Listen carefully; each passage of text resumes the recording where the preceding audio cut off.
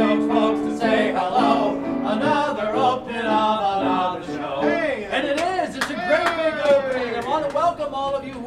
One level below the rhythmic hustle and bustle of Columbus Circle, the grand opening of a Broadway-themed pop-up shop played classic show tunes in the 57th Street Turnstile Market this Sunday.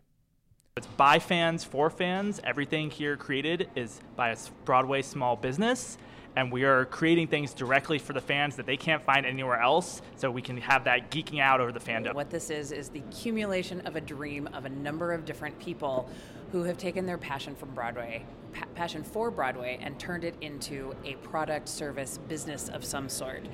When Broadway shows came to a grinding halt in March of 2020, many of its ancillary businesses also shuttered.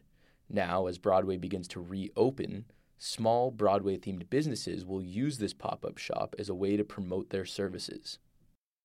I'm the founder of a number of things. One of them is Coloring Broadway, where I take mindfulness and musical theater, mash it together in a beautiful coloring sheet, and let people add their own creativity to the lyrics that they love. One of the things that theater fans love is talking to other theater fans about their theater experience. So this is a place where they get to come and do that. I came because my friend Mara told me about this, and we're both big, huge Broadway fans that go to several shows a week, so we said we definitely got to come and check it out. I personally couldn't even wait for Broadway to open. I went over to London in August and saw like 9 shows in 5 days, and so now I've seen like 20-some more shows. I can't be without it.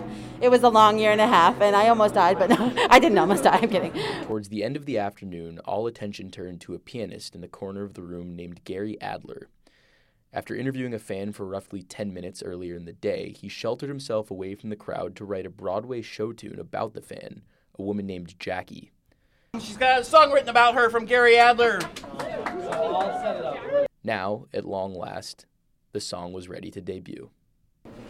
Who is a musical theater treasure trove? Who lives in the beautiful town of Cedar Grove? Living with her parents makes her sing the blues. Who lives in a place where she's one of like 5 Jews? Jackie is the one. Jackie